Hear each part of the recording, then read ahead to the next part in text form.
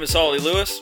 I'm Lawson Keeney. And I am Jean Lewis. And welcome to The Long Watch, the internet's premier pro-journalistical podcast where we talk Well, we talk pro-journalistical in podcast. southern accents, yeah. Oh, Yes. that was a southern accent, was it? I have done it before on Okay. stage. Now you can stop it. Yeah.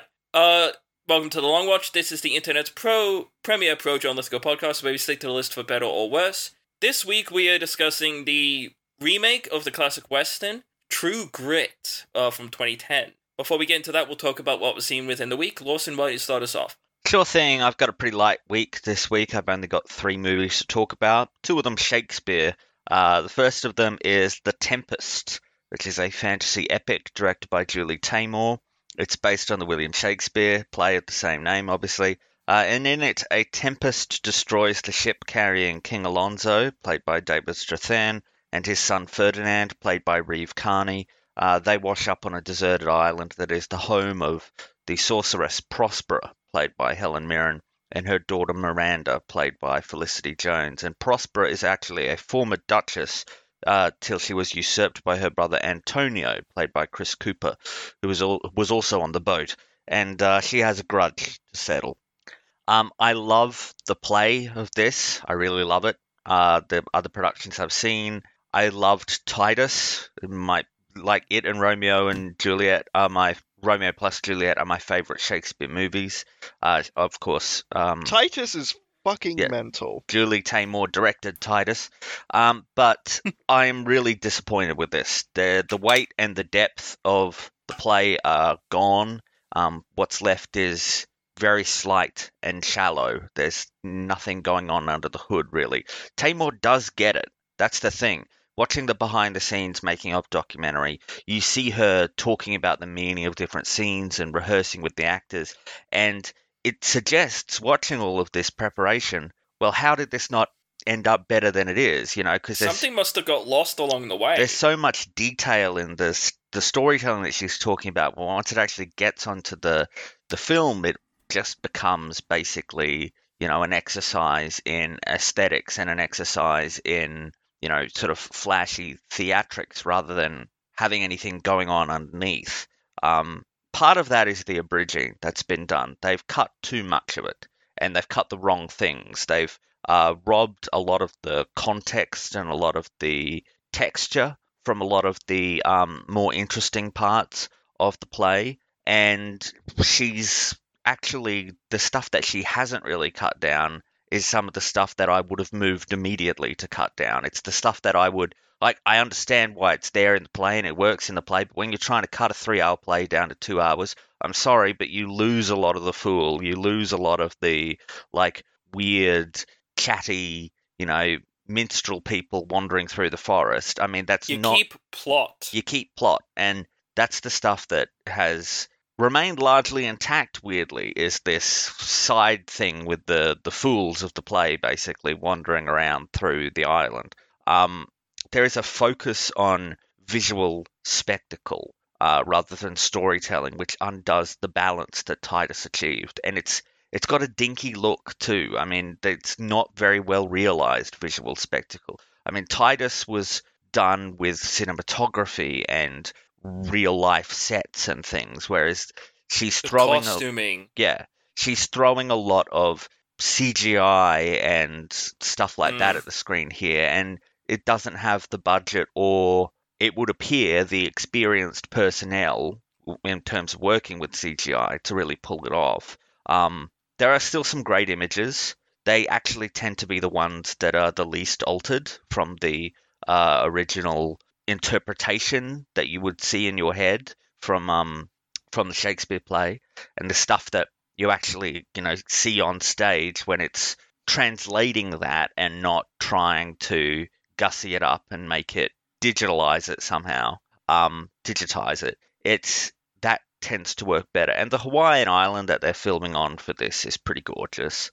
I do think that they make a really interesting choice in changing the gender of Prospero. He's in the play, he's Prospero, but in here, she's Prospera. And in changing the gender to a duchess instead of a duke, Taymor, sort of unlocks this latent and sort of gendered idea that runs through the whole work, that when you switch it around, it starts to become this story of men sort of sweeping this woman aside and running roughshod over her life and her coming back for vengeance. And that has a really interesting thing, and it really affects the relationship between her and Miranda as well. It becomes a really interesting sort of mother-daughter relationship rather than sort of stern, overbearing father and daughter. There's a different vibe, and there's a different level of, in a way, sympathy yeah, to it. But like in the a different level of original closeness and yeah. just When I say tone. sympathy, it's more in the scientific use of the term. There's a mirroring there. Like, she is seeing her daughter and doesn't want her to go down the same path she went down with letting men run over her, sort of. No, I don't think I would argue that, but I'm saying it's interesting to mirror the characters that way. I wouldn't argue that they're mirrored, really. It's just more of a sort of overtly affectionate and sort of softer dynamic between the two of them than you traditionally see when it's an old guy with white hair and his daughter. But a lot of the relationships other than that in the play are pretty undercut, I think. The performances keep it going, but the problem, as I say, is that they've cut so much. The most complete plot is the comedy one, which is a huge problem. You do have a phenomenal cast, though. I mean, Mirren is fantastic. Strathairn, Cooper, Felicity Jones, Alfred Molina, Jaimin Honsu, Alan Cumming. Also, there's Reeve Carney, who is terrible, like awful. Like like Keanu Reeves in Much Ado About Nothing. Congratulations, mate, you're off the hook. This is the worst Shakespeare performance I've seen in a live action film, and I don't understand why he's been cast, because it's really not his fault. He didn't act before this. This was his first movie. He was just a musician that they brought in to do this. Wow. And I've got... He's pretty incredible on stage. Yeah. Well, he's not very good in the sort of Shakespearean language sort of thing. And I've seen him be good in other things. He was in Penny Dreadful as Dorian Gray, and he's good in that. So I'm not anti Reeve Carney, but he is awful here. And you do get Russell Brand as well as one of the fool characters, and he's not bad, but it's fitting. He's not bad, but he's also Russell Brand, and it gets distracting. He has a very particular one bit. And the score by Elliot Goldenthal is like this weird sort of discordant jazz sound, like it's Deadly Premonition. And I don't understand what the choice there was. It's just weird for weirdness' sake. And it's distracting. And it comes up to the same thing that a lot of these choices come up to. It ends up being a sort of feeling like rather than actually tell the story, they were more interested in making a hip version of Shakespeare rather than actually making a good version of Shakespeare that is hip. You know what I mean? But it's available for streaming in Australia on Broadway HD, if anyone's interested.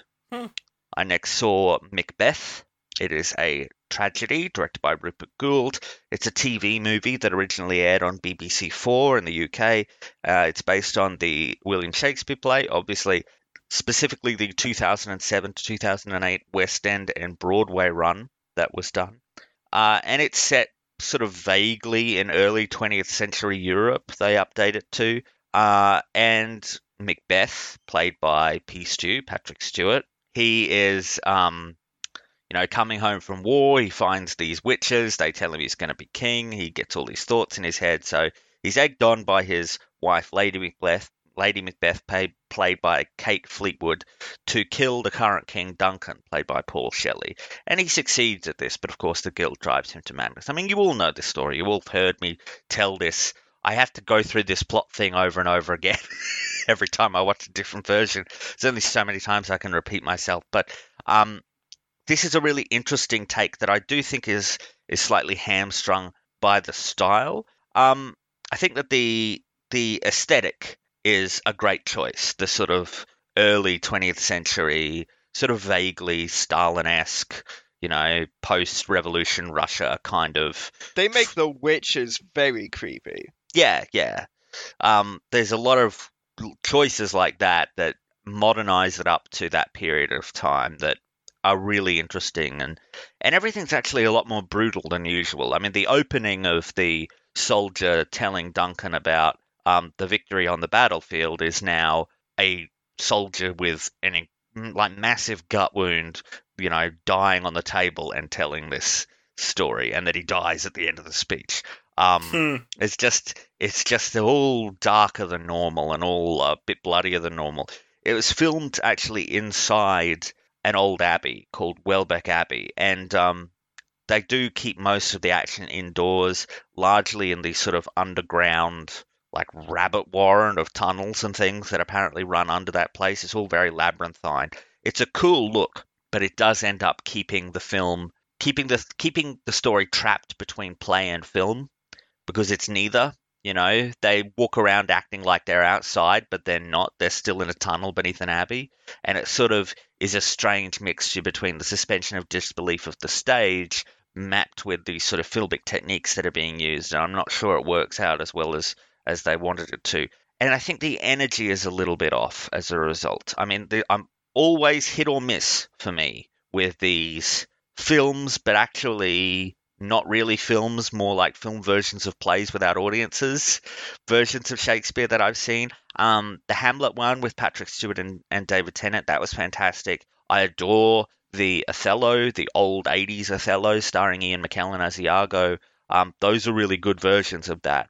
But there's also the King Lear with Ian McKellen, which I didn't connect with. And there's the other version of Macbeth with Anthony Sher, which I also didn't super connect with. I think these are better. This one with Patrick Stewart as Macbeth is better than those two, but it still does come across some of the same problems. Have you seen the Macbeth where it is James McAvoy as a chef? No, because that's like a 40-minute short thing, right? It's like Shakespeare Revisited or something that the BBC did. Yeah, I like it a lot. Yeah. To take on the witches, as you say, John, is very interesting. They're sort of these wartime nurses who will flit in and out of scenes, and they'll often just be in the background of scenes that the witches aren't traditionally in. So it's a little bit like Where's Wally? You're sort of looking around in the background and there's the witches, there's the witches. There is the scene that's the seance where Macbeth demands to speak to the witch's master. That is performed in a morgue, and the master speaks through a reanimated corpse that sits up on the slab. There's a lot of really interesting decisions like that again are well done and well judged in how they update the story to the new setting that they put it in, but they're also much darker and much more brutal than normal. Stewart and Fleetwood are both excellent as Lord and Lady Macbeth, and the cast is mostly quite strong. Martin Turner as Banquo is really good. I have to once again just say, what the hell are you doing to the person playing the fool? As much as there is a fool in Macbeth, it's the porter, and the guy playing him, Christopher Patrick Nolan. It's just like ridiculous. It's absurd. And I don't understand why so many of these versions of the plays that I see that aren't movies, that are sort of either like this, stuck between the two, or a version of the stage where they go so big that they just become annoying. I don't get it. I mean, obviously Stephen Root played him in the Tragedy of Macbeth, the one with Denzel Washington. And he did that really well because he found the comedy without making it an absolute cartoon character who just sort of stopped and did the Bugs Bunny routine for 5 minutes and completely, this guy, no.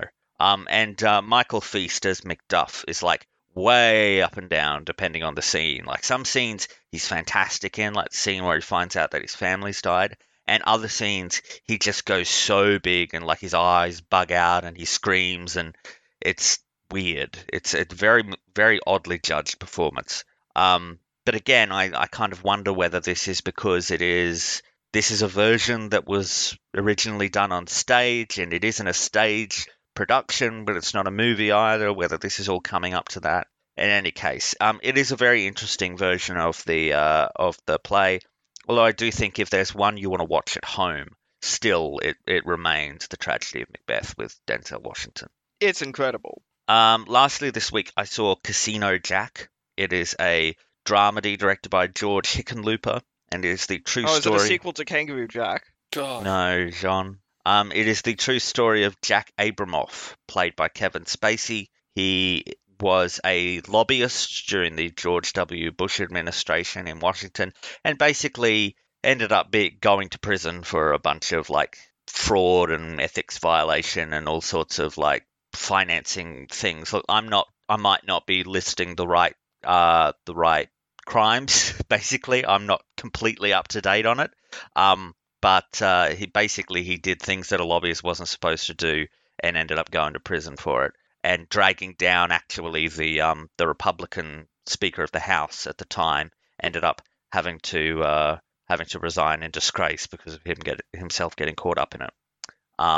This is a real mess of competing tones. It's trying for satire, but it can't land the humor at all. Everyone's just sort of in a different movie. I mean, John Lovitz is in this movie, and it's like he's in like a half-hour sitcom. That's the kind of performance that he's giving. And then you've got someone like Graham Greene, who people will have seen. He's a very, very good actor, and he's performing like a really genuine sort of dramatic performance. And it just these performances keep bumping off of each other and clanging and not meshing properly. Spacey actually is probably the one that threads the needle the best. He's the one that's able to walk that line between treating the source material and the real life story, dramatically and keep treating the character as like a real person, but also getting in a sort of like sardonic, cynical wit underneath everything. There's shades of Frank Underwood from House of Cards, not in the way that the character is, because it's a very different character, but in the way that the movie itself is sort of like poking fun and prodding and sort of undercutting these ideas of politicos and people like that. The movie can never get inside Abramoff's head, though. I mean, is he a snake oil salesman, or does he actually believe what he's saying? It's never really clear. It can't get his mask off, and so you end the movie as unsure when you started as to whether he actually thinks he's doing good work or not, or whether he's just in it for his own wealth, basically, and power. It does a really poor job of communicating the business stuff and the sort of functions and the maneuverings that ended up bringing him down, as clearly evidenced by the fact that I can't even really tell you off the top of my head what it is that he did wrong. I mean, I know he sort of took money and overcharged and all sorts of things, but the movie does a poor job of setting that stuff out. And you can see that this is a budget film. You can see, I mean, this is sort of in that weird period in Kevin Spacey's career, sort of post Superman Returns, where it was like from there till the beginning of House of Cards, he was still a name actor, but he couldn't really lead a movie. Not really. And he was sort of dropping down in cultural importance. Yeah. And so he did a lot of HBO movies during that time, but the other stuff like this was, you can see that it's done on a budget. You can see it's very indie and it's a little bit awkward as a result. And then, of course, he gets House of Cards, and that really revitalized his career until it was revealed that he's a terrible person. But you see that budgetary restriction all the way through. There's very poor green screen because obviously they couldn't afford to have a lot of these actors actually out and about in Washington on the places that they wanted to film. So there's very obvious green screens that they're acting against. And the script is very shaky at times as well. There's also some really obvious examples of ADR that draw attention to themselves. It sort of wants to be an Adam McKay movie. It wants to be The Big Short, or actually The Big Short's a very good example because of all the finance stuff. But it definitely wants to be something like that, but it ends up as something with split personalities instead. It can't thread the needle. And yeah, so such is life. Can't really recommend it. It's also got Barry Pepper in it, who played the head of the gang that Cheney joins in True Grit. And let me tell you, he is so much better in True Grit than he is in Casino Jack. Well, he is playing a character whose last name is Pepper, as it is in real life, so that couldn't hurt. Anyways, that's me done for the week. What about you guys? What have you been watching? So, the first thing we watched this week, we went to the cinemas, and we went to go see Across the Spider-Verse.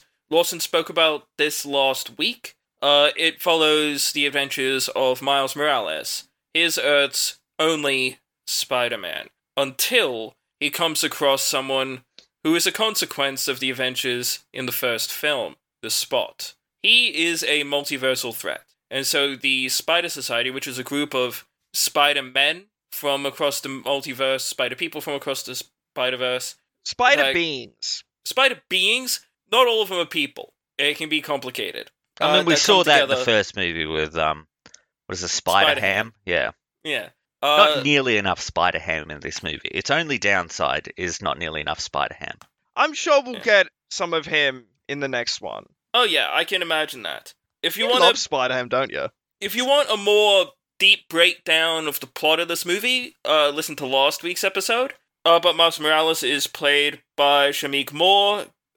Spider-Gwen, Gwen Stacy, is played by Haley Steinfeld. But being introduced into this movie is Oscar Isaac as Miguel O'Hara, the Spider-Man of 2099. And we also get Jason Schwartzman as the Spot. Before I talk about my impressions on it, John, why don't you say your bit first? Yeah, I really enjoyed this. This movie is a lot. It is very long, it is very involved, and you have to be on its wavelength in order to get it. Thankfully, Harley and I are well versed in multiversal storytelling. It's weird that 2 multiverse movies within the past 2 years have had very important things surrounding bagels, but that is fun as well. Jason Schwartzman as the Spot is fantastic. We don't get too much of him in this movie. They're very much setting him up as the main threat for the next film. But what we get from the Spider Society and these alternate Spider people is fantastic. You get to see the breadth of the creativity, not necessarily of the filmmakers, but of comics artists who have done their own interpretations of the Spider-Man story. And we see deconstructions of the Spider-Man story as well. The art for this movie is superb. It's incredible. It is animated fluidly and beautifully. You get a lot of clashing as well in the art styles. Hobie Brown, who is the Spider-Punk, voiced by Daniel Kaluuya, shows up, and he's of a completely different style as the Peter Parker from India, from Mumbattan. And all of that is very interesting. And seeing all of these spider beings coalesce together is fascinating as well. Because we get a lot of cameos from previous versions, animated and otherwise. And all of that is so fun, but it never stops being its own film. And it's very much about regret and what regret can make you do.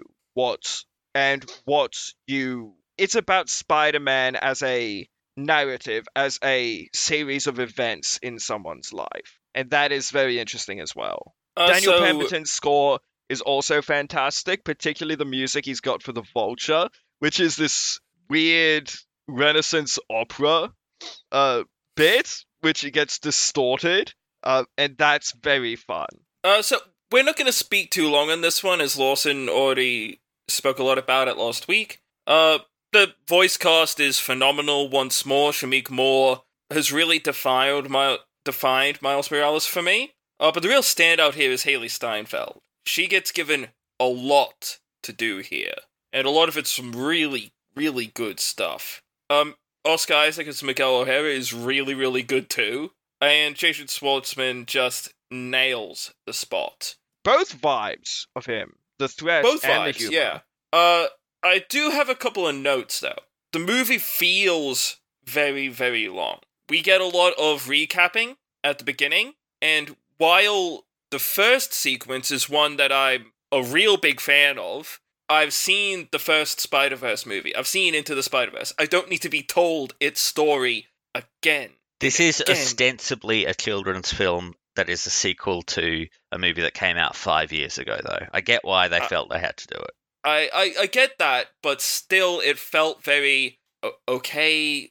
Can we just get to the plot now? I feel like you're Because- really overstating how long this goes on for.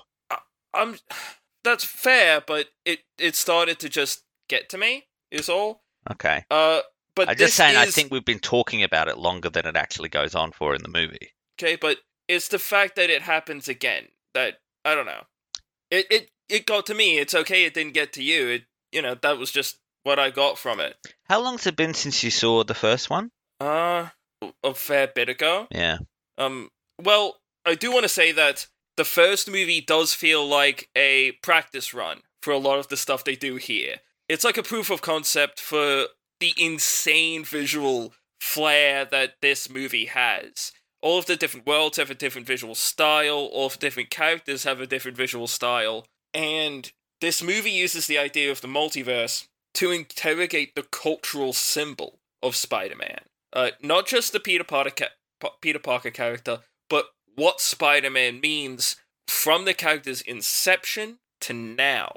And it comments on how audience members view the character through the lens of the Spider Society and this concept of canon events, those specific events that must occur in a character's story. It doesn't have to be Spider-Man. These key events that shape our perceptions on the character. And that's very interesting for a franchise movie to sort of interrogate, because it's something I've not seen done before. I would like to see done with certain other characters. But Spider-Man really is the best way to do that. They're just showing off. Pemberton with his score, the voice actors, the art team, all of those different styles, all of the different cameos. It's just really, really good stuff. And it's a really compelling story about growing up. It's a coming-of-age story not just for Miles and Gwen. It's a coming-of-age story for their parents. Realizing that their children aren't children anymore, and that they still have to change too alongside their children, because that relationship must change, because things are different. And that's really cool. I had a great time with this one. I like it better than the first, I think, even though it's so overwhelming. With truly everything it does, I walked out with a headache, but it was one of those good headaches. No, I had a fantastic time with it. Yeah, you can go see Across the Spider-Verse in cinemas. We also watched a Netflix original called The Pale Blue Eye. World-weary detective Augustus Landor, played by Christian Bale, is hired to investigate the murder of a West Point cadet. Stymied by the cadet's code of silence and the strange behavior of the heads of the academy, Toby Jones and Timothy Spall, he enlists one of their own to help unravel the case. A young man the world would come to know as Edgar Allan Poe. He is played by Harry Melling. This is directed by Scott Cooper and adapted from the novel by Louis Bayard. I'll let Harley say his small piece before I continue on. I thought this was really, really good. And it was written in the style of Poe. It had not in the lyricism of how Poe works, because that's really hard to emulate, but what the story is and what is being said is incredibly interesting when you use Poe as a character in the story itself. I think the performances are fantastic. Christian Bale is always good, so I'm not really surprised going into here knowing he has the voice down, he has the posture down. This is what we come to expect from Christian Bale. Harry Melling as Edgar Allan Poe is transformative. He is perfect as Edgar Allan Poe. He has the look. He has such precise voice work with the accent that he's putting on. And when we were watching it, my dad kind of got overwhelmed because he's like, I just see Edgar Allan Poe. I've seen the pictures, I've read the poems, and this guy is just not a normal person anymore. He's inhabiting something else. And I fully agree with my dad on that point. It is spooky how similar this kid looks to. He's not a kid, he's older than us. He's Dudley. He's Dudley, exactly. Which is mind-blowing. And he is perfect in this role. And he's got a lot of really interesting stuff to do. Timothy Spall is here, and he's really good as well. And Toby Jones is always good too. And a lot of the other casts are really, really strong also. I love the the setting of it. It's kind of continental US. It's snowing, everything's cold and frozen, and it gives this really haunting atmosphere. And that's what gives it the air of an Edgar Allan Poe story, including the main thrust of the plot. But there's this other underlying thing going through it that feels less Poe and feels more like Arthur Conan Doyle by the end. Like Study in Scarlet, Arthur Conan Doyle. Like original first story Sherlock Holmes style stuff. And that's really dope too. This is a mystery story, which is underrepresented in a lot of what people understand about Edgar Allan Poe. And it's really cool to see this here. Because you'd expect to put Poe in a ghost story. You'd expect to put Poe in some sort of gothic romance. But no, a crime detective fiction was a really, really keen idea here. And I had a great time with it. I really enjoyed this. It has the feeling, as Harley said, of a Poe novel. Not a spooky one, but one of his detective stories. The mystery here is interesting and has many twists that keep it surprising as the film reaches its emotional climax. The solution of the mystery and the reason behind the crimes may put some people off a little, but it doesn't overstay its welcome. The cast is fantastic, you get a lot of good work from Bale, Jones, and Spall. You even get a small performance from Gillian Anderson, which is very strange. You can't really pull your eyes away from her, as she screeches and wails when people get too loud and confrontational. It is a thing to witness, and pairing her with Lucy Boynton, who plays her daughter, in certain scenes, it is wild. I don't know if the Gillian Anderson works. I don't know, but I love it. I'm having a great time whenever she's there. She, clashes completely with everyone else is doing. Yeah. But it's fantastic. It's what her character, I think, needs to be. It's a fun energy. It is. There's one scene at a dinner table where people just start arguing, and she absolutely loses her shit. And it's fantastic. But the real great thing about this film is Harry Melling as Edgar Allan Poe. It's exceptional. He looks, speaks, and acts like him, and is very entertaining when he really gets going talking about poetry and dreams and other things of that nature. He attacks the role with so much energy, he blows Christian Bale off of the screen. Let me repeat that. Which is really hard to do. He overshadows Christian Bale. Howard Shore also did the score for this, and he does a good job. It creates a very tense and grim atmosphere that works in concert with the cinematography from Mansobu Takayanagi. The whole film feels cold and oppressive, and that works so well because of the nature of the story, and what we find out is the actual meaning behind the crimes. I really enjoyed this. It starts to lose itself in sort of the last third, but it comes back onto the track, and that really works. And you can find this on Netflix. One more thing I'll say on the movie, it really emphasizes that Edgar Allan Poe was the kind of guy who, if you saw in public, you'd roll your eyes, because he's just so much. He's a lot, yeah. He's a lot. And a little piece of interesting trivia. Public reciting of poetry would just make you go, dude. He talks about being bullied at the West Point Academy, and you can tell why.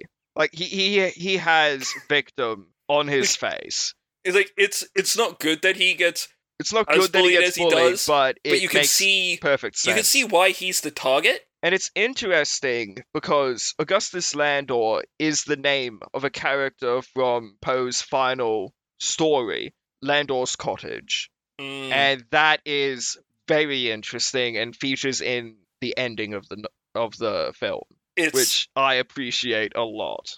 I'm a big fan of Edgar Allan Poe's work, and if any of y'all are, I would really recommend this. Plus, it has a great Appalachian aesthetic, which Lawson would really dig.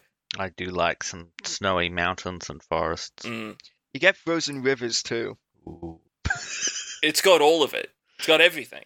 I do need to start doing my assessing of 2022 movies soon. Tonight, actually. But it's got snow. It's got people trying to breathe hot air into their hands because it's so cold. It's got a dead body with a hole in its chest hanging by a tree. It's got everything that Lawson wants. Okay.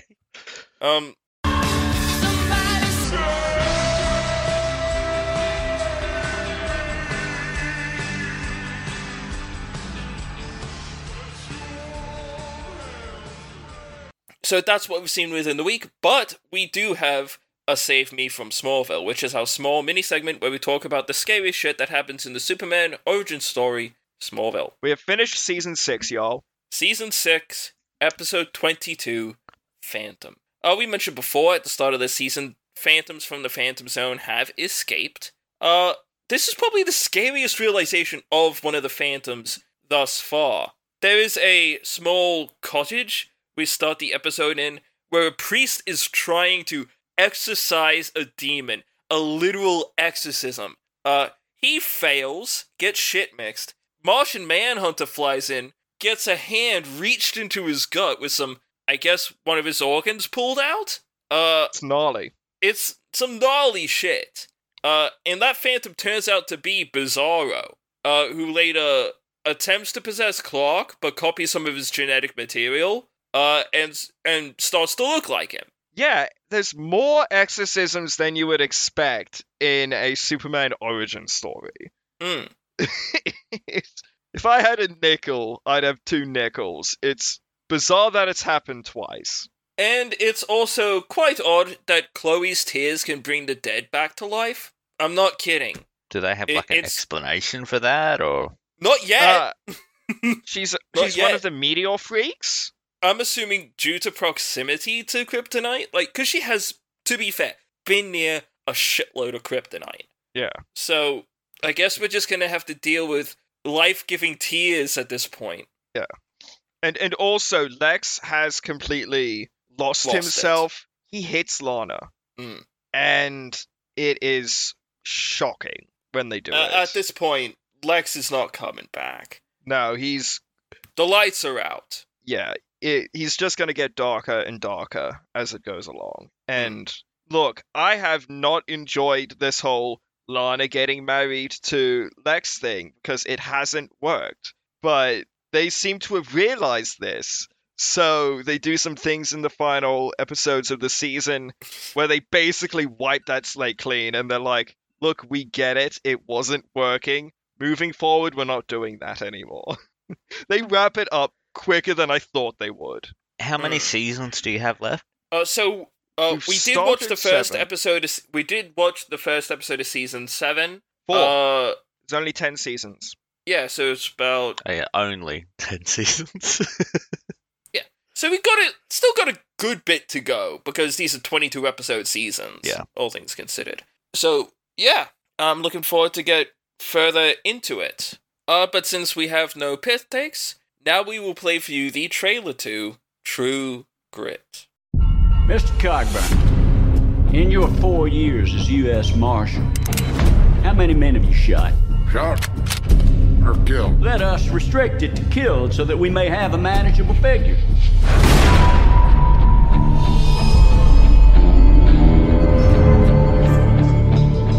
Mr. Cogburn? What do you want, girl? I'm looking for the man who killed my father. The man's name is Tom Chaney, and I need somebody to go after him. What's your name? My name is Maddie Ross. Are you some kind of law? I'm a Texas Ranger. I know Chaney. It is at least a 2-man job taking him alive. Marshal Cogburn? Can we depart this afternoon? We? I'm going with you. Congratulations, you've graduated from Marauder to wet nurse. We're being followed. What do we do, Marshal? You missed your shot, Cogburn. Just let this go. I thought you were going to say the sun was in your eyes. That is to say, your eye. You got a lot of experience with bounty hunters, do you? That is a silly question. I am 14. You can run on for a long time. Time for you to go home. I don't like you. I will not go back, not without Chaney, dead or alive. Sooner or later, gonna cut you down. Chaney's here! Marshall! Now what, Cogburn? Them boys don't think about the wrath that's about to set down on him. Channing and his gang are rough lot. I do not regret shooting your father.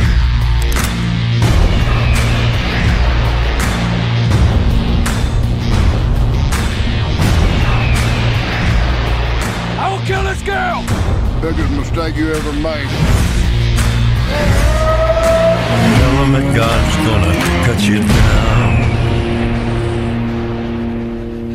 down. Help me! I can do nothing for you, son.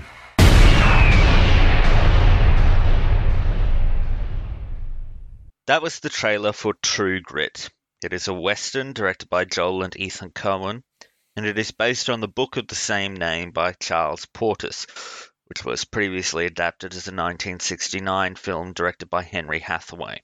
It's set in the American Old West, and it follows Mattie Ross, played by Haley Steinfeld, a 14-year-old girl who has traveled to Fort Smith, Arkansas, to retrieve the body of her father, who was killed in a random act of violence by the outlaw Tom Chaney, played by Josh Brolin. Mattie is under instructions from her mother to organize transport for her dad and come home, but she has other ideas. She wants vengeance, but Chaney has escaped, taking refuge in Native American territory with a band of robbers and killers. His capture is now the job of bounty hunters, like Texas Marshal LaBeef, played by Matt Damon, who is tracking Chaney for the murder of a Texas state senator. Once he nabs the outlaw, LaBeef will return him to Texas for trial. This does not satisfy Mattie. She wants Chaney to die in front of her, and to know that it is because he killed her father. To that end, she secures the employment of local deputy Rooster Cogburn, played by Jeff Bridges, a perpetually drunk eccentric known for his preference for the dead part of Dead or Alive. Mattie wants to come along, however, and despite Cogburn's best efforts, he can't seem to shake her. With his 14-year-old employer in tow and the Texas Marshal LaBeef shadowing him closely, Cogburn sets out to find Chaney and bring him down. So, before we get too deep into this, why don't we each go around and give our timed 30-second thoughts on True Grit? Why don't you start us off, John? Are you ready? Yep. 3, 2, 1, go.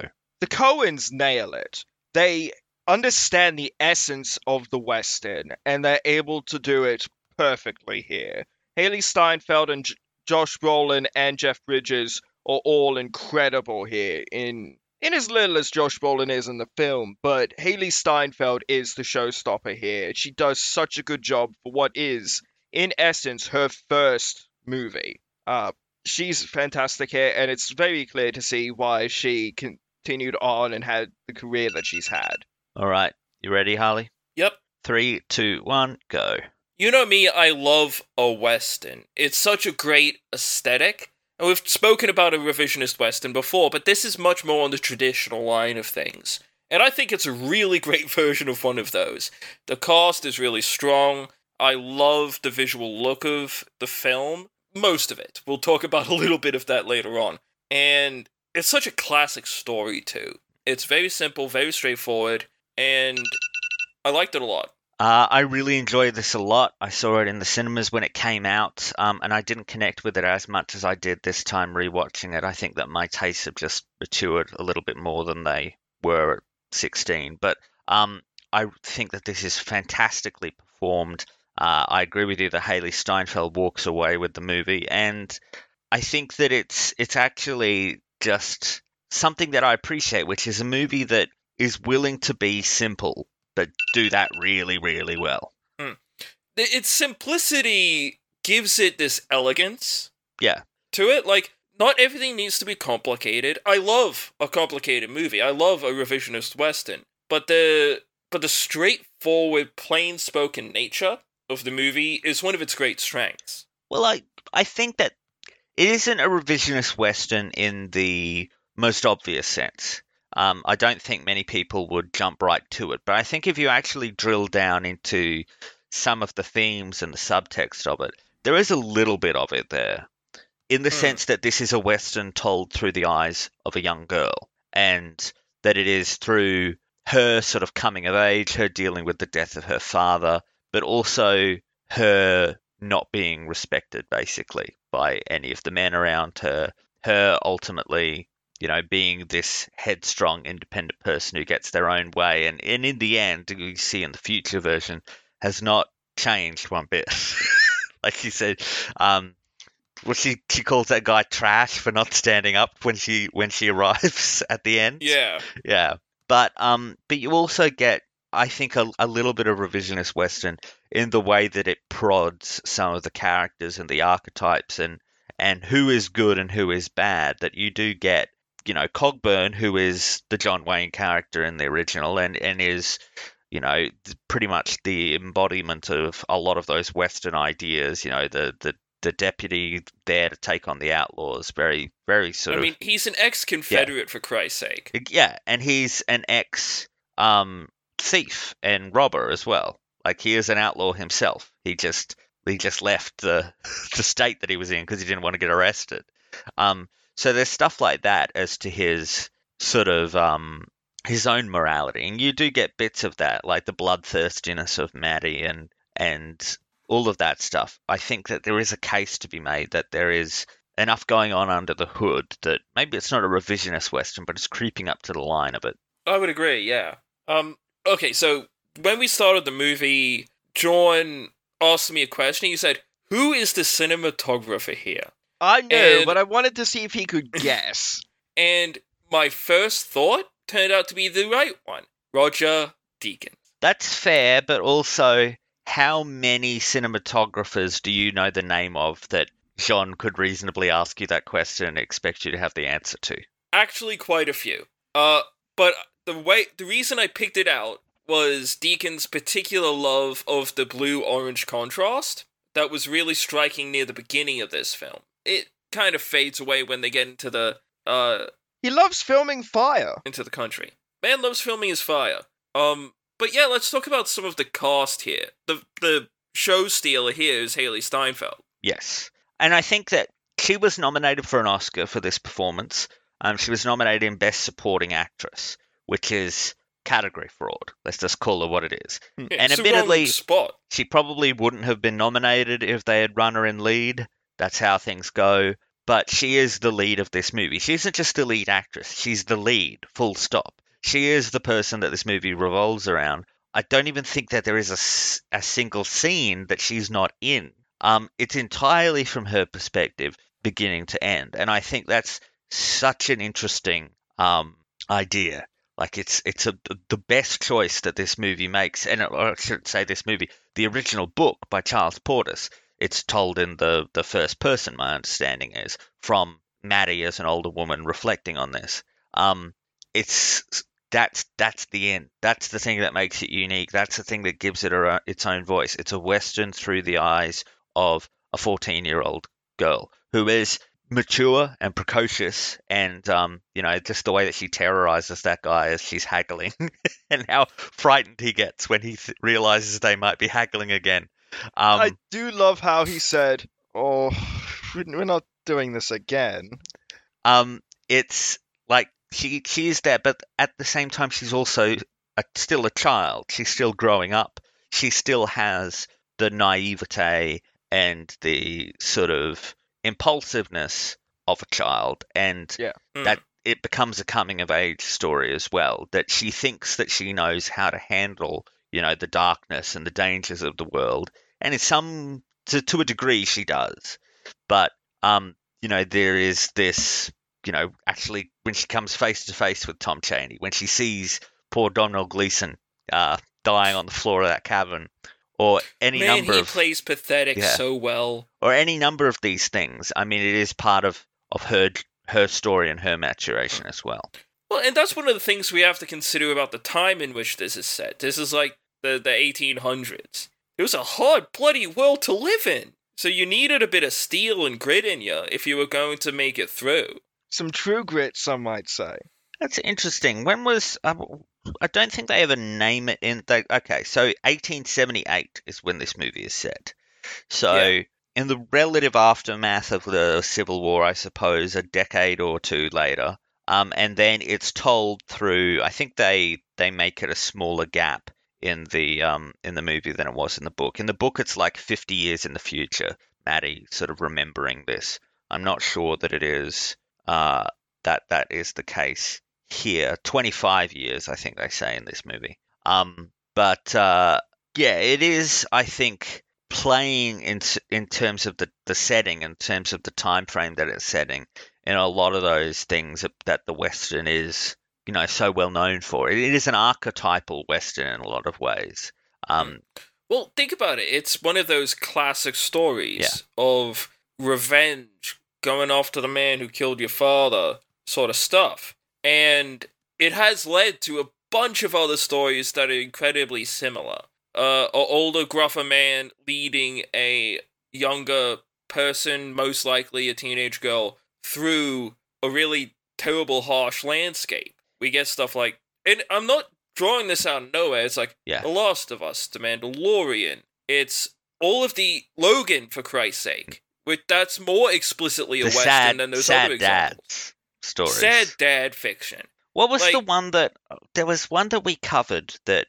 I can't even remember it. I'm trying to look through. There was a movie we covered that we came to the conclusion might well have been the origin Children of Men? Children of Men, exactly. That's it. That's a sad dad movie. But that seems like it's the beginning of the sad dad movie. I mean, there have been sad dad movies before that point, but after that, it just sort of started coming and never stopped. Yeah. We live in the age of the sad dad. And to be fair, it's all really great stuff. There's a reason it's archetypal and so very popular. I mean, the relationship between Rooster and Matty is also very interesting in the sense that they don't really develop that father-daughter relationship. She sees him as, yes, the man who saved her life and who helped her get vengeance, but still as an old piece of shit drunk. Yeah. Both of these things can exist at the same time. I love that whole, sort of road trip part of it after LaBeef leaves, the first time, that you do get... You would kind of expect in sort of the stereotypical version of this story for her to be the chatty one, for her to be the one that's irritating the old... He won't shut up. He just keeps going and she can't get a word in. And he's just going on about his ex-wife and his second ex-wife. And the business and the restaurant he tried to start. He's like a little old lady, recounting his whole life story. Yeah. He talks shit about his actual son, Horace, calls him an idiot. And he says... that LaBeouf doesn't shut up. Oh, please. Pull the other one. Oh, yeah, and there's that part where they're having their dick measuring contest, trying to shoot, I think, hardtack out of the air. And it's like, dudes, stop. People can fucking hear you, dumbass. You're tracking outlaws. I expect this much from Rooster because he's drunk right now, but you're a federal marshal. Have some self-respect. He's lost some blood. He nearly bit his tongue in half. Well, federal marshal. There's a lot of interesting little... I don't know what I want to call them, whether they're sort of realistic details or just sort of they're mundane little moments that I think give the movie a sort of grounded feel to it. That you get they find this cabin in the woods, basically, or in the middle of the wherever. And once Cheney is alerted to it, LaBeef and Cogburn are both we've lost him. That was the moment. We've lost him. And then later on, when they find him again, it's completely by accident. There is no sort of tracking or some clue that they follow or anything. There is all of the stuff sheer dumb luck. Yeah, with LaBeef biting his tongue because he's getting dragged behind a horse. There's just those little things, even right down to falling down and getting bitten by the snake and everything. I mean, there's a lot of those moments that just give it this sense of it's not a narrative, it's just a series of things that happened. Yeah, even meeting the weird bear man. Yeah, who collects people's teeth. He says he's a doctor, but I don't think so. Yeah. It's he talks like a doctor writes. He is so messy and strange. But there is a slight ambiguity there as to whether he's telling the truth, because they heard the shot and he rocks up. And Cogburn is like, I told this guy that took the body, because they found this body like hanging in this copse of trees, and Cogburn Do you know basically, him? yeah, they cut the body down to see if it was Cheney, and they let this passing guy take the body with him because he can like sell it apparently. And You're not just gonna leave it there. yeah, and as part of that, Cogburn's like, if anyone's following us, fire a single shot in the air and let us know. And they hear the shot later, and then when like they wait, and it's not LaBeef, which is who Cogburn thinks is following them. It's this other guy that comes up, and he's dressed in this bear skin, and he's got the body on his back now, and he says, "Oh yeah, I came by it honestly." And there is still a little bit of ambiguity there. Did he just shoot that guy and take that body? It's likely. I mean, the way that guy speaks is you just think to yourself, this bloke ain't okay. He's just not okay. If this movie was made this year, that guy would be played by Tom Waits. 100%. Something tells me the man who creates teeth and dresses like a bear isn't on the up and up. You do get the best line reading of the movie in that scene, though, where it's like, as he comes out of the forest, it's just this really long shot of a blank look on Jeff Bridges' face, and then he goes, "You're not LaBeef." And as the guy is talking, it's almost as if Jeff Bridges is watching this guy, and by the end he's like, "You are the most frustrating individual." Like, that's just the way that he looks at him. Hey, sometimes you see weird shit out there in the wild. Yeah, clearly. I actually think in retrospect that this is a really important movie for Jeff Bridges. It's a really important moment in his career. I mean, he had won an Oscar the previous year for Crazy Heart, which is a movie that no one remembers. And, if they had known this was coming the next year, I think they probably would have hung around. Although then Colin Firth wouldn't have his Oscar for King's Speech. But, there's a bit of knock-on effect to all of that. But anyways, from this, he sort of creates this kind of new persona. He moves out of the Big Lebowski phase, which is what his career had been ever since the Big Lebowski. Like, he moves out of the stoner thing thanks to this movie, and he'd done so many of those stoner movies. I mean, there's The Contender or Iron Man where he does something else, but there's so many, like Tideland, Surf's Up, The Men Who Stare at Goats. I mean, he did that over and over again after The Big Lebowski because no one could see him as anything other than The Big Lebowski. But I think that this movie, I mean, he's basically playing Rooster Cogburn as a sort of undead Men in Black agent in R.I.P.D. It really is the same, like voice and everything. But then he moves on to like stuff like The Giver or Seventh Son, which on the face of it is, those are very different movies from this, but the character archetype of sort of the older guy who is sort of the irascible mentor figure to the younger character, that's still there. He does Hell or High Water, which is very much like a version of this, and Bad Times at the El Royale, which I wouldn't say it's closer to this than it is to The Big Lebowski. But in the end, I think that this movie ends up sort of rebooting his career in a way that was really necessary at the stage of his career that he was in. Because you can't get into your 70s and your 80s and still have a great career playing stoners. Yeah. Well, and he also just really fits a Western. Yeah, he does. He's got that rugged, gruff voice that's so gravelly that he's able to just step into these characters so easily. And he doesn't seem like he's trying as hard as someone like John Wayne tried to in some of his movies. It seems very natural for Jeff Bridges. Well, here's a question for you, Lawson. Have you seen the original True Grit? No, I haven't. I am going to put it on my my list now because I do want to see it. But the John Wayne, I mean, I've seen some clips of it on the special features for this version, and I will reserve judgment until I see it in full. But there's some choices there that I think, I will probably end up preferring the 2010 version because John Wayne is doing much more of a sort of traditional, smooth, leading man kind of performance. And the woman they've got playing Maddie is Kim Darby, who is 25 years old. Yes, playing a 14-year-old. And just basically, it doesn't work. You can't like it is very odd to see in the in there. But they actually did a sequel to that movie called Rooster Cogburn, where John Wayne came back, I think like 7 or so years later, and did this movie. No, 6 years later, and he did this movie alongside Katharine Hepburn, which was Cogburn basically tracking down a group of bank robbers with the aid of a spinster played by Katharine Hepburn. And it was basically them on a wagon driving through the Old West. And I'm going to send you the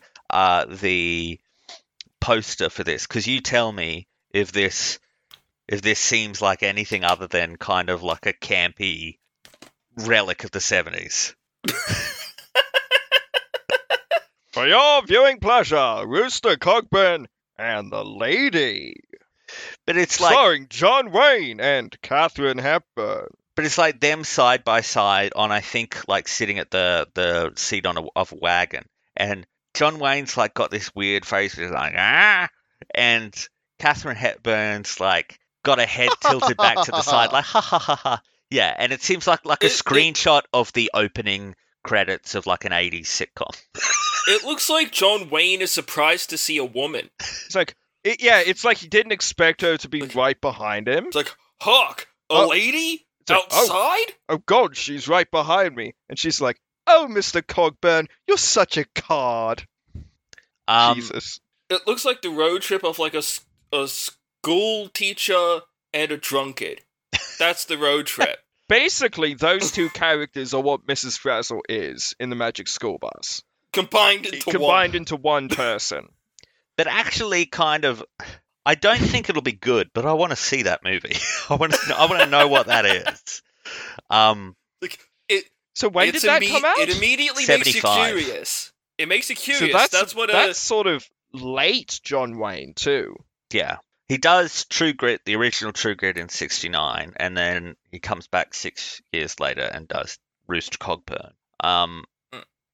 And it'll be late Katharine Hepburn as well, I'm pretty sure. Yeah. When did John Wayne die? John Wayne died 4 years after that, at the age of 72. And Katharine Hepburn lasted quite a deal longer. She lasted until 2003 and died at the age of 96. So I think they would have been around the same age, probably in their late 60s. And I think that's one of the strong things that the Coen brothers do here, is making Rooster kind of like he sort of blurs the line between pathetic and kind of dangerous. Yeah, He's kind of a screw up. Yeah. Yeah, he's perpetually drunk. He knows what he's doing, but he is at the end of his tenure at this point. And he's not overly bright. It like he could. No, he's not overly bright. I mean, like, I think it's such an instructive reveal of his character is when we see him in that courtroom sequence at the beginning when he's testifying, because you get a lot of him. You get his wit and you get his sort of pushing back at authority and not liking to be questioned. But you also get how easily led he is, the way that he sort of puffs up a bit when the crowd starts sort of laughing at his jokes and he sort of like plays along like a bit of an entertainer. But the way that he totally walks into the defense attorney's questions and creates this big opening for him to be basically discredited and humiliated in front of the court. Also have to say, fantastic facial hair all across this movie. Oh, yeah, yeah. No notes. The beards, the moustaches, and especially that guy who was haggling with Matty. Exceptional, brilliant. Exquisite. Okay, I do have Rooster's a question. No slouch himself. What is the deal with the barnyard animal dude? That's a good question. He's just a weird little guy. I think it is just that this is a Coen Brothers movie.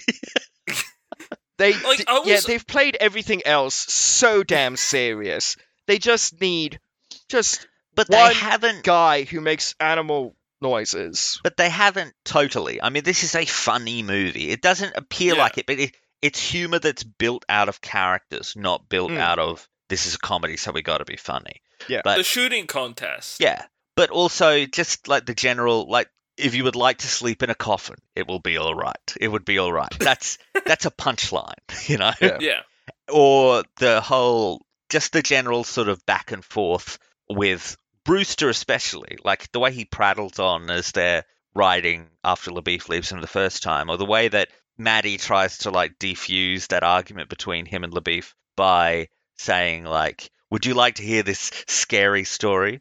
I'll need one of you to pitch in. I'll tell you what to say. But I will do the rest of the characters myself.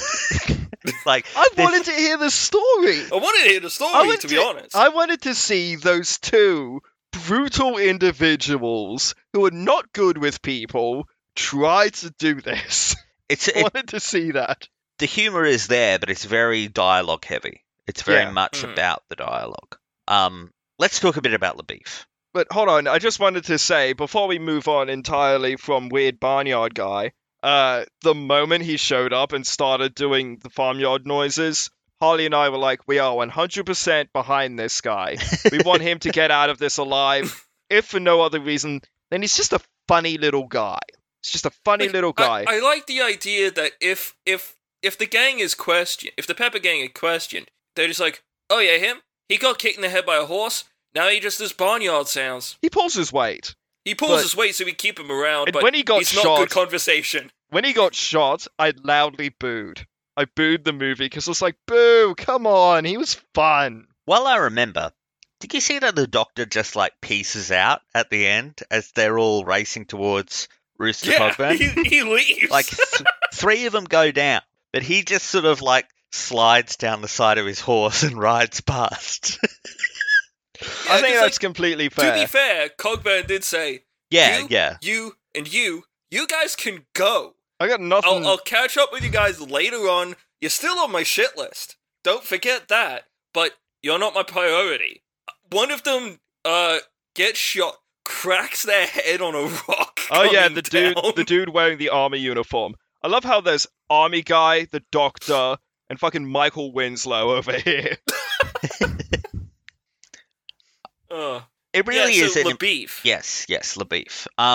It's sort of, I suppose, in some ways, he is representative of a more traditional Western hero, or a more more straight-backed one. You know, one who doesn't slouch all over the place. And yeah, exactly. He's not a drunkard. Yeah, he's a bit of a creep.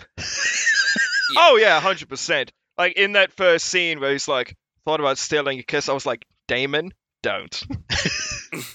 Do not. But again, I think these characters are so well pitched in the way that they work with each other. Their personalities create this fascinating little triptych that just works together. I think of that scene after Maddie chases after them and crosses the river, and LaBeef's like, right, I'm going to like give you a spanking. I'm going to smack you with this stick. And it just goes on long enough for it to be like starting to be really disturbing. And then Maddie sort of shouts out, are you going to let him do this, Marshall? And then Cogburn's just like, no, I don't reckon I will. And he takes out his gun. Yeah, he's just like, okay, I'll stop him, I guess. But that's a scene that is really instructive of all three characters and places all of those characters against each other in a really interesting way.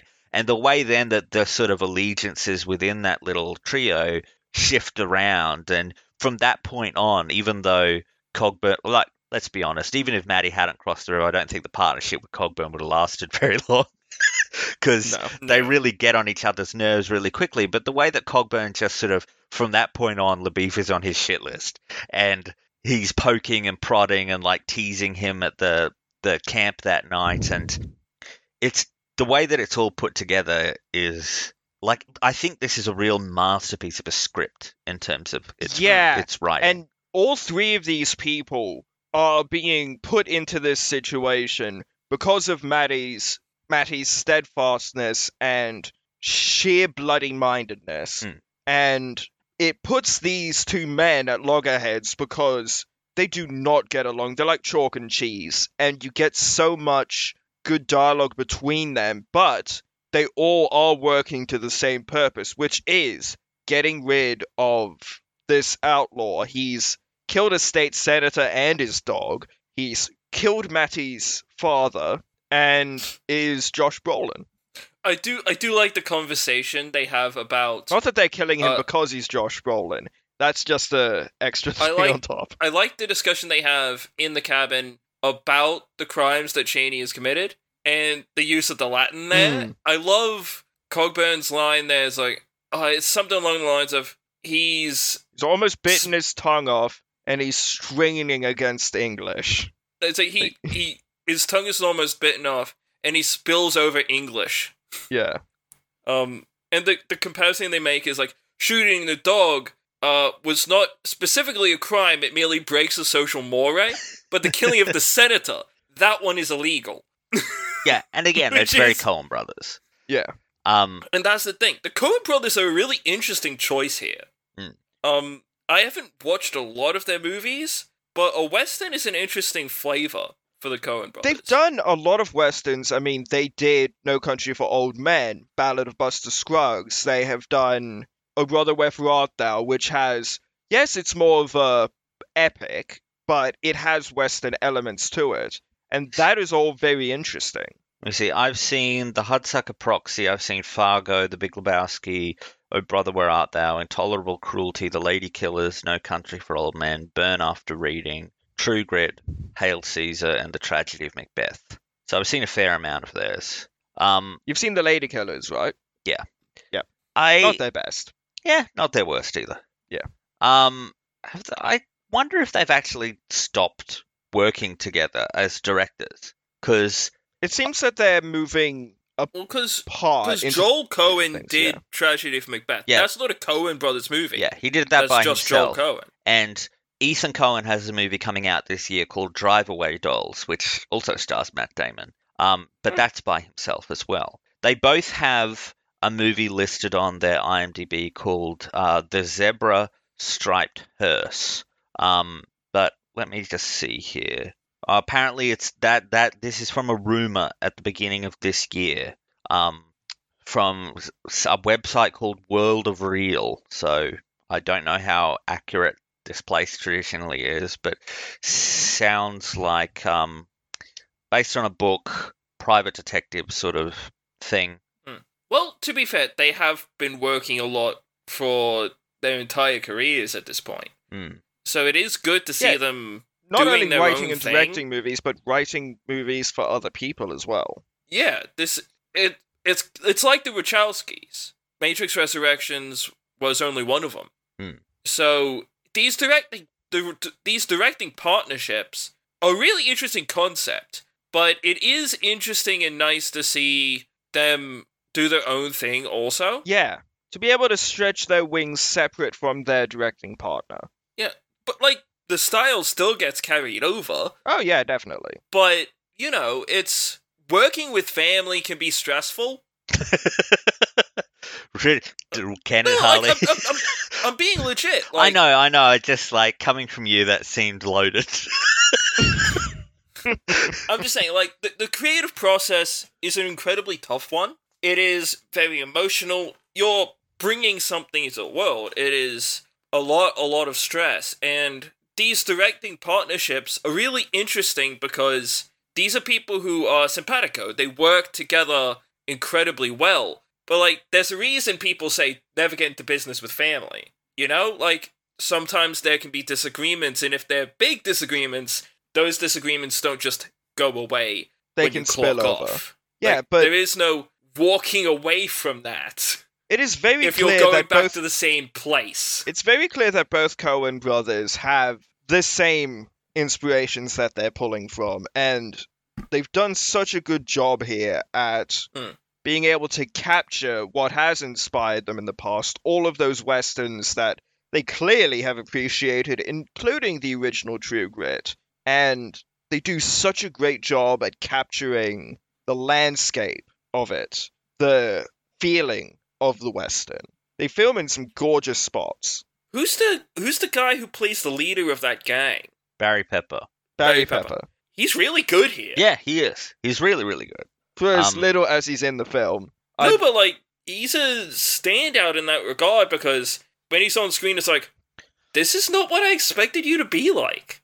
Well, that's the thing, that when Cheney finally comes up, he's deeply unimpressive. Like, that's actually a really deflating sequence, I think, for the sort of myth of Tom Cheney as this, big villain. Everyone's sort of building him up the whole movie. You're sort of waiting for him to get there. And when you get there, he's a real dope. He killed a state senator. It's like, at that point in time, it wasn't terribly hard to do. Yeah, it's like... It's not that impressive. All he is kind of an idiot with poor impulse control and access to weaponry. Like... Yeah. The way that he immediately gets shot by Maddie, the way that Barry Pepper just completely dismisses any concern that he has, and then just leaves him behind when they leave. Yeah, it's like... And he's like, you are safe. He's not going to do anything, because if he does, he's not getting paid. So I do like the fact that... And he actually... Pepper, he starts to respect Mattie for her lack of shits given. John, he starts out respecting her. Yeah. Because he's like, you've made your way out here. Yeah, you had a marshal with you, but I know Cogburn, and he's kind of a mess up. So, you're probably the brains of the operation. I respect you, girl. I do like... Cheney? He's an idiot. I do like the little hints of, like, his prior relationship with Cogburn. Like, the way that they sort of... trade barbs at each other. Almost like this is a routine. Like, you fire the gun, I'll fire the gun. It's the petty little shit. Yeah. Yeah. And almost, like, I think Pepper thinks more about the Barnyard Boy than he does of Cheney. All things considered. I really do love that scene where Cheney's like, no, we need to do something about this. You need to take me to a doctor. Marshals are coming. And Pepper's like, it's fine. It's okay. It's not a big deal. You stay here, watch the girl. We're going to go off. We're going to do some errands, I guess. And we'll get back to you. No, but it's like, after the reveal of Cheney as kind of this pathetic, blustery idiot, it is good to see one of the villains actually have some weight to him. Because, like, Cheney is our final villain in the end, but Cogburn has no personal agenda with Cheney. Like, Cheney is an enemy to Mattie and LaBeef. So that's really interesting, too. I do think, we did sort of skip over this, I do think that Maddie's allegiance switches a little too quickly. Once they have that shooting contest, she switches over to LaBeef pretty quickly. After basically... talking about how impressed she has been with Cogburn, like just the scene before. They have that scene where he gets a bit drunk and then she's like, no, I chose the wrong man. I should have chose the guy who was perving at me while I was sleeping. To be fair, I feel like she's trying to hitch a wagon to the person who's actually going to, present results. And as far as Mattie is concerned, this man is a washed-up drunk. He's shown himself to be good in a fight and an ambush, but that's when sober. But he was barely sober there. The moment they find all of those bottles of whiskey, he is shit-faced for the vast majority of the rest of the film. So I think it's her just being practical more than picking a favorite. Well, let's talk a little bit about the ending. So Cogburn beats the Pepper Gang, and Mattie, after shooting Cheney and killing him, falls down that hole and gets bitten by a snake. The snakes that they have been leading up to all movie. With that rope trick. You put the rope around you, that somehow stops the snake. Yeah, because the snake's like, oh shit, a rope. It's like, ah! Yeah. It's hemp! I can't touch hemp, I'm allergic. I'm an indoor cat. I don't know how that works. Maybe it's because this snake thinks it's another snake? A much larger snake. But when the snakes start crawling out of that dead body and just start coming out of the rocks, it's like, get fucked. Absolutely not. That cave hole is a bad place. That cave is a bad place. I don't like it. And Mattie gets bit, and so has to be taken to a doctor. I honestly thought we were going to get Old Mate back. The crazy teeth-collecting bear man.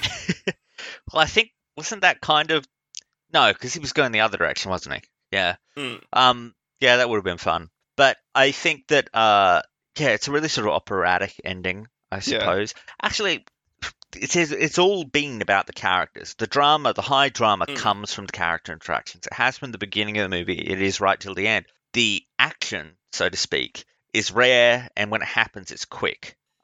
There's no sort of like hiding behind a barrel, ducking out and shooting, hiding behind the barrel again, ducking out and shooting that goes over, and people, falling over the banisters of saloons and things. It's not that kind of Western. Bang. It's like bang, the person goes down, and usually it stops things pretty immediately. Like the only action sequence, quote unquote, that lasts longer than 30 seconds in this movie is the charge against Cogburn at the end. Fill your hand, you son of a bitch. Yeah. Which is a classic line. Yeah. And I prefer the way Bridges does it. Oh, yeah. He has a better reading than Wayne does. But it's been building up to this as a sort of a moment of finality, a moment of catharsis. Yeah. These character relationships. I think it's interesting we never see LaBeef again. Yeah. Yeah. And that we hear from the narration that she never sees Cogburn again. He's gone by the time she wakes up. She loses the arm, but he's just sort of vamoosed. Then he's joined a riding show. Yeah, 25 years later, she hears from him. And he dies 3 days before she gets there. Mm-hmm. And that's a very poignant ending, how she gets his body exhumed from the Trader Cemetery and gets him buried on her family plot. That shows how much he meant to her. Well, ultimately. I do think, was it that easy to claim a body back then? They just walked in and like, yeah, can I have that one? I promise you I knew him. It's like, it's not a weird thing, guys, come on. It's like, I don't think it's like people were window shopping. I don't think they looked at the headstone and were like, that's a rare vintage, I'll take that one. Look, I don't think you could just walk into any Confederate cemetery and pick and choose. Well, not anymore. Not anymore. But that is an interesting element of the story, too. This is post-Civil War. And post-Civil War America was a deeply dangerous place. And rapidly changing as well. Only, 30 years after this, you'll be in the 1940s. And... No. Well, you'll be in the early 1900s, and it's not as far back as people would think from what we consider a modern world. Well, it is quite far back, but the number is lower than people would expect. Yeah. And that's something that Mattie says in the ending, that the world had drastically changed by the time she was a grown woman. And I do have to say that some of the CGI of them riding to get Mattie help. Not CGI, but like the visual effects there of them riding, like face on. Dodgy. Yikes. I think it sort of works as this sort of ephemeral, on death's door kind of like Frodo going to Rivendell. And there's also parts of it because... Just wakes up, Gandalf! And Gandalf is just laughing. But part of it is also the fact that they couldn't film very much at nighttime because Haley Steinfeld was 13, 14 years old. And she couldn't work for as many hours as they would have desired. So it seems like they may have had to film those on a set as a compromise. But you get some of the most gorgeous shots in that sequence as well. The silhouettes? Yeah.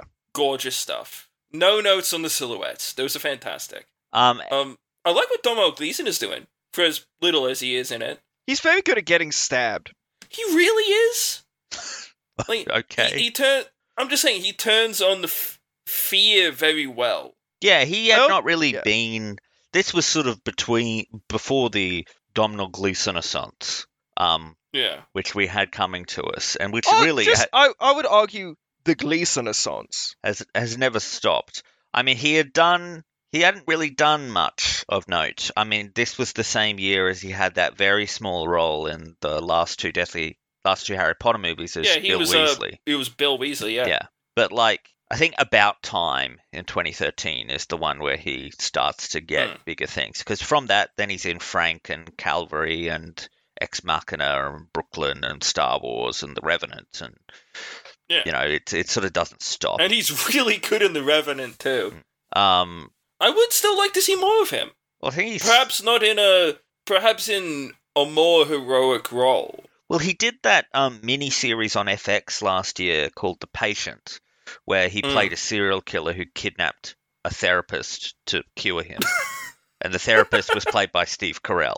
John, we have to track that down. Mm-hmm. I think it's on Disney Plus in Australia. Yeah, I've seen the pictures of it. Seems cool. Anyways, it seems like we're reaching the end of our conversation here, unless there's anything you two would like to add. Not as of the moment. No. Well, in that case, why don't we move on to the IMDb Parents Guide, which, for the uninitiated, is where we discuss the prudish and or pervy entries in the IMDb Parents Guide for the movie of choice in the week. There are two entries here. One is in sex and nudity. A man says that he's kissed a woman. Not graphic. Next, they'll be telling us how many people hold hands. Now we're going with not even seeing the thing on the screen, but the mere suggestion of it happening at some point in the past. Brilliant. Good Lord. In violence and gore, this one is entirely reasonable, but it's on here because of a beautiful, beautiful spelling error. Man cuts his friend's fingers, stabs him with a knife in his chest. He is then shit in his face.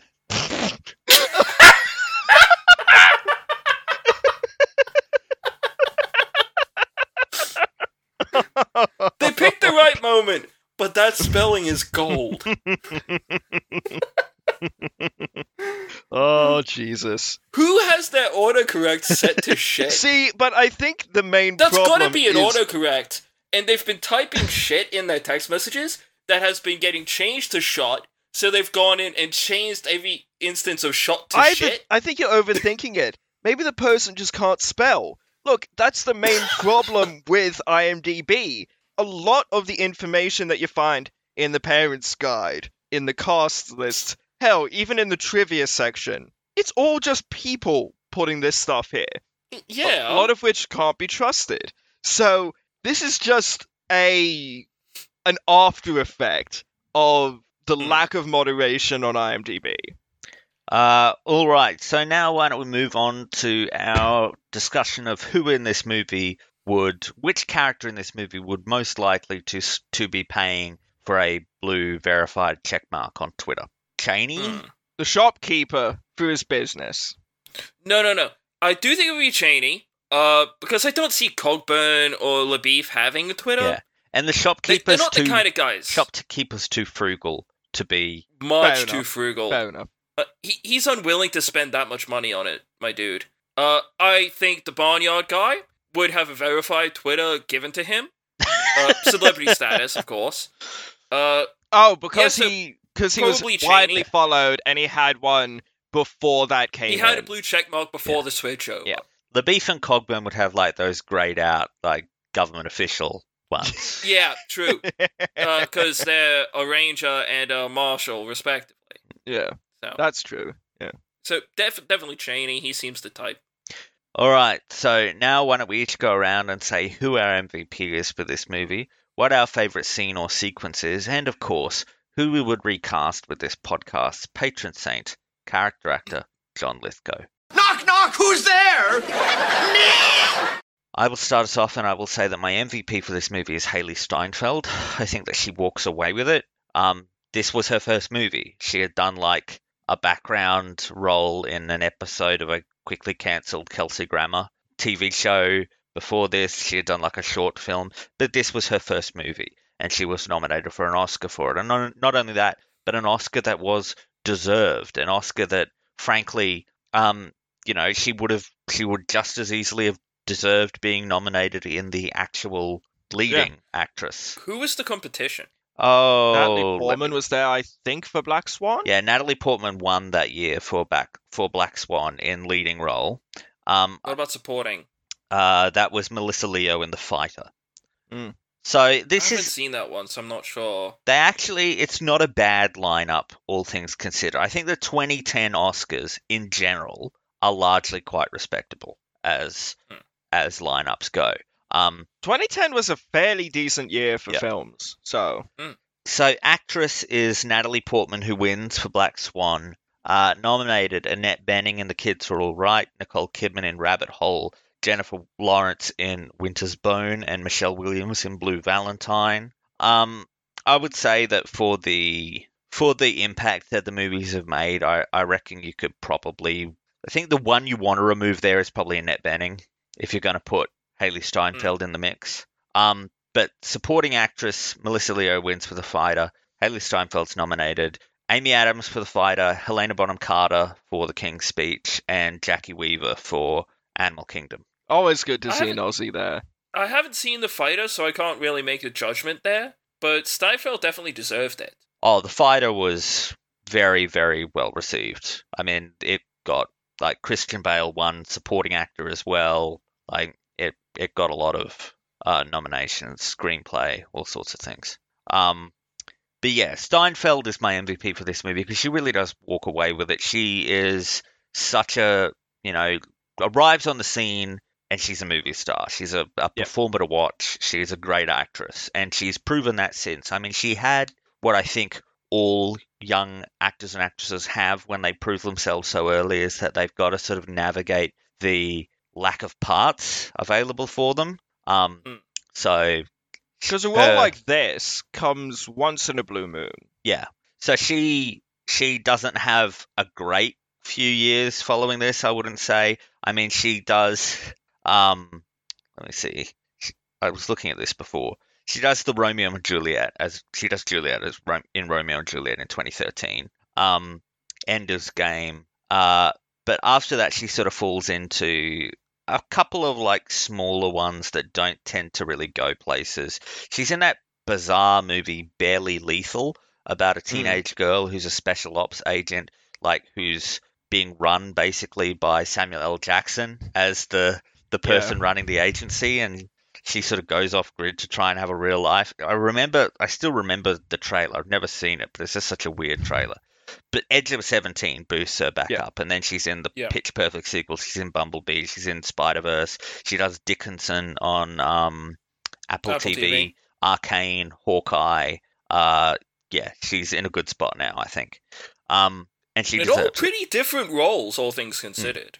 A lot of variety there. My favorite scene or sequence, I'm going to give it to the sort of road trip portion, as after LaBeouf, I've referenced it already several times, but after LaBeouf leaves the first time, and it's sort of Rooster and Maddie on their sort of horseback trip through the territory, finding dead bodies and whatnot, and Rooster going on and just chattering. They find one dead body. Chattering non-stop. That's great stuff, and I think it's great character stuff, and it really shows so much of what I like about this movie: the acting, the incredible writing, the character development, the cinematography by Roger Deakins. I think it really sums up a lot of what I like about the film, so I'm going to go with that. In terms of who I would recast with this podcast patron saint character actor John Lithgow, I'm going to be greedy, and I'm going to say Rooster. I want him in as much of this movie as possible, and I think that he would be really good in the role. I think he could nail the kind of like slightly dopey, slightly amiable, but with an edge character that Rooster is. And I would love to see John Lithgow in a Western, like properly in a Western. I mean, I know he did The Homesman, that Tommy Lee Jones movie, but that's like a bit part basically that he did as a favor. He's playing like a preacher, but to have him be like a proper cowboy with an eye patch and he's shooting people and riding a horse, I'm all in on that. Can you imagine John Lithgow saying the words, "Fill your hand, you son of a bitch," before he puts the reins in his teeth and fires 2 guns at the approaching horseman? Absolutely, I can. That, my friends, is cinema. So for me, I would have to give my MVP to Haley Steinfeld. What a hell of a debut, honestly. And she's one of the actors I always am interested to see in projects because she has such a command of the screen. She knows exactly what she's doing. She's so precise with her performances, and she's always just really fun to watch because you can tell that she's a considered performer, And she has everything that a movie star needs, I think. And there's a reason she's such a hot commodity right now. And it all starts here in True Grit. What a performance beyond her years here. And she was nominated for an Oscar at 14. Who does that? I mean, Anna Paquin won when she was 12. I mean, but still, it's rare. Yeah. You keep talking. I'm going to find what are the youngest nominees. Like, it's such a rare thing to happen, and I think the nomination was absolutely deserved here, but I'd have to watch the fighter to be able to tell whether or not I think she deserved the win. My favorite scene or sequence has to be, it's when the doctor shows up. I love how it kind of looks like a spooky part of the woods. In a weird way, lots of fog, lots of trees without leaves on them, bodies hanging from, like, one body, but still, a body hanging from a tree. Quite high up, I might add. And such a weird performance from the guy who plays this doctor. Just let me find... Doctor in quotation marks. Doctor in quotation marks. A collector of sorts. Because he says he would sell them the body, because he already got the teeth that he wanted. I just need to find I don't know, it doesn't actually say. The youngest Oscar winner for any competitive category is Tatum O'Neal, who won Best Supporting Actress. I think, yes, Best Supporting Actress for Paper Moon at the age of 10 years and 148 days. That's interesting. Mm-hmm. But yeah, it's got to be the part with the weird, creepy doctor. It's such a Coen Brothers touch. And I don't know, I just like the ambiance of that scene a lot. And it is part of that road trip segment, which is all just really great stuff. Who would we cast for John Lithgow? Lawson has the right instinct here. Who else is it going to be but John Lithgow as Rooster Cogburn? It's everything we want. When we came up with this segment, this is what this is for. You get to see him in gunfights. You get to see him work with fantastic dialogue. He wears a hat. It's everything that this segment is for. So, of course, it was going to be the role of Rooster Cogburn he's given. I'm sorry, Mr. Bridges, but John Lithgow needs this role more than you do. Because everything would be right in the world if we got that.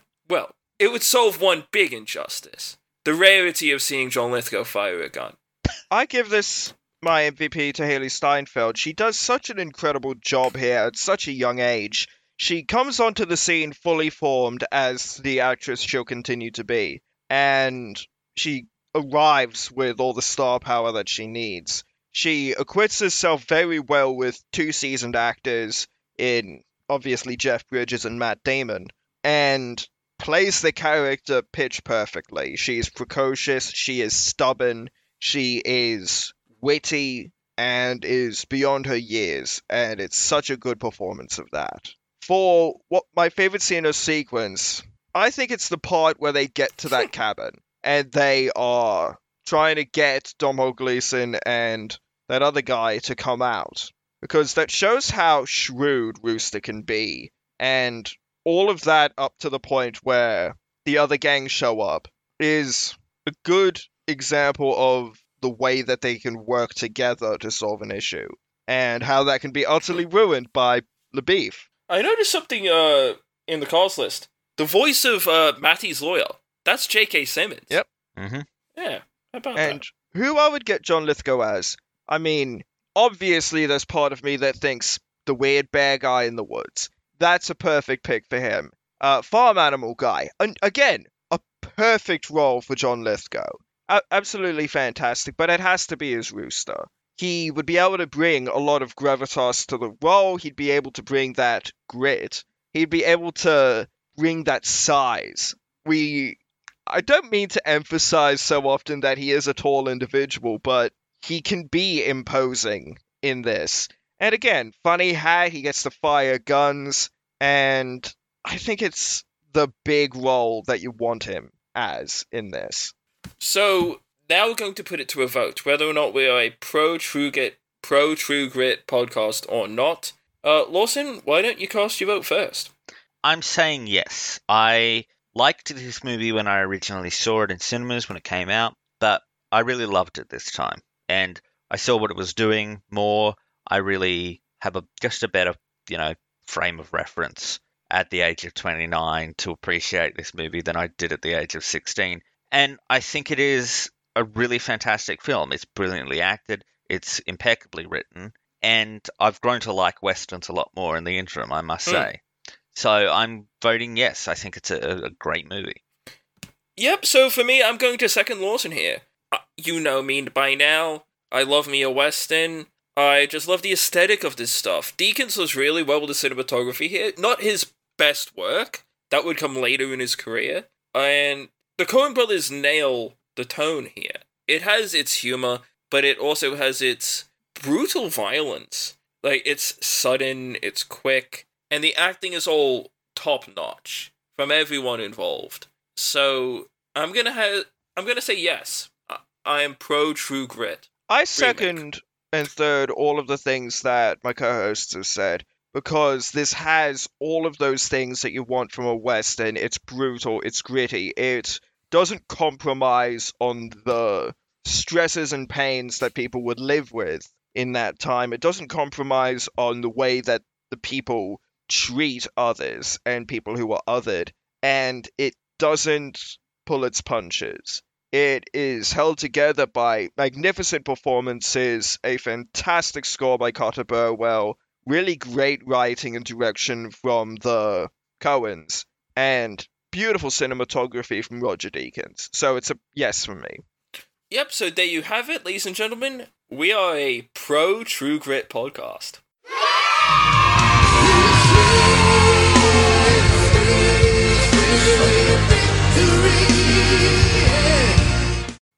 So, if you would like to reach us, you can find us at each of our blogs. You can find Lawson at Exit Through the Candy account if you join myself on the bright side. You can also reach us through our Twitter, which is best place to give us episode-specific feedback and movie recommendations.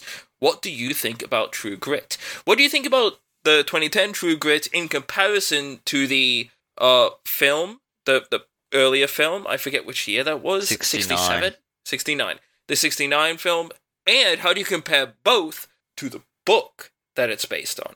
Has anyone seen Rooster Cogburn, where he Yes. road trips with Katharine Hepburn? We desperately need to know about that movie. You can also like, rate, comment, and subscribe on your podcast app of choice. Just keep in mind that on certain podcast apps, when you comment, it's for the show on the whole, and on others, it's for specific episodes.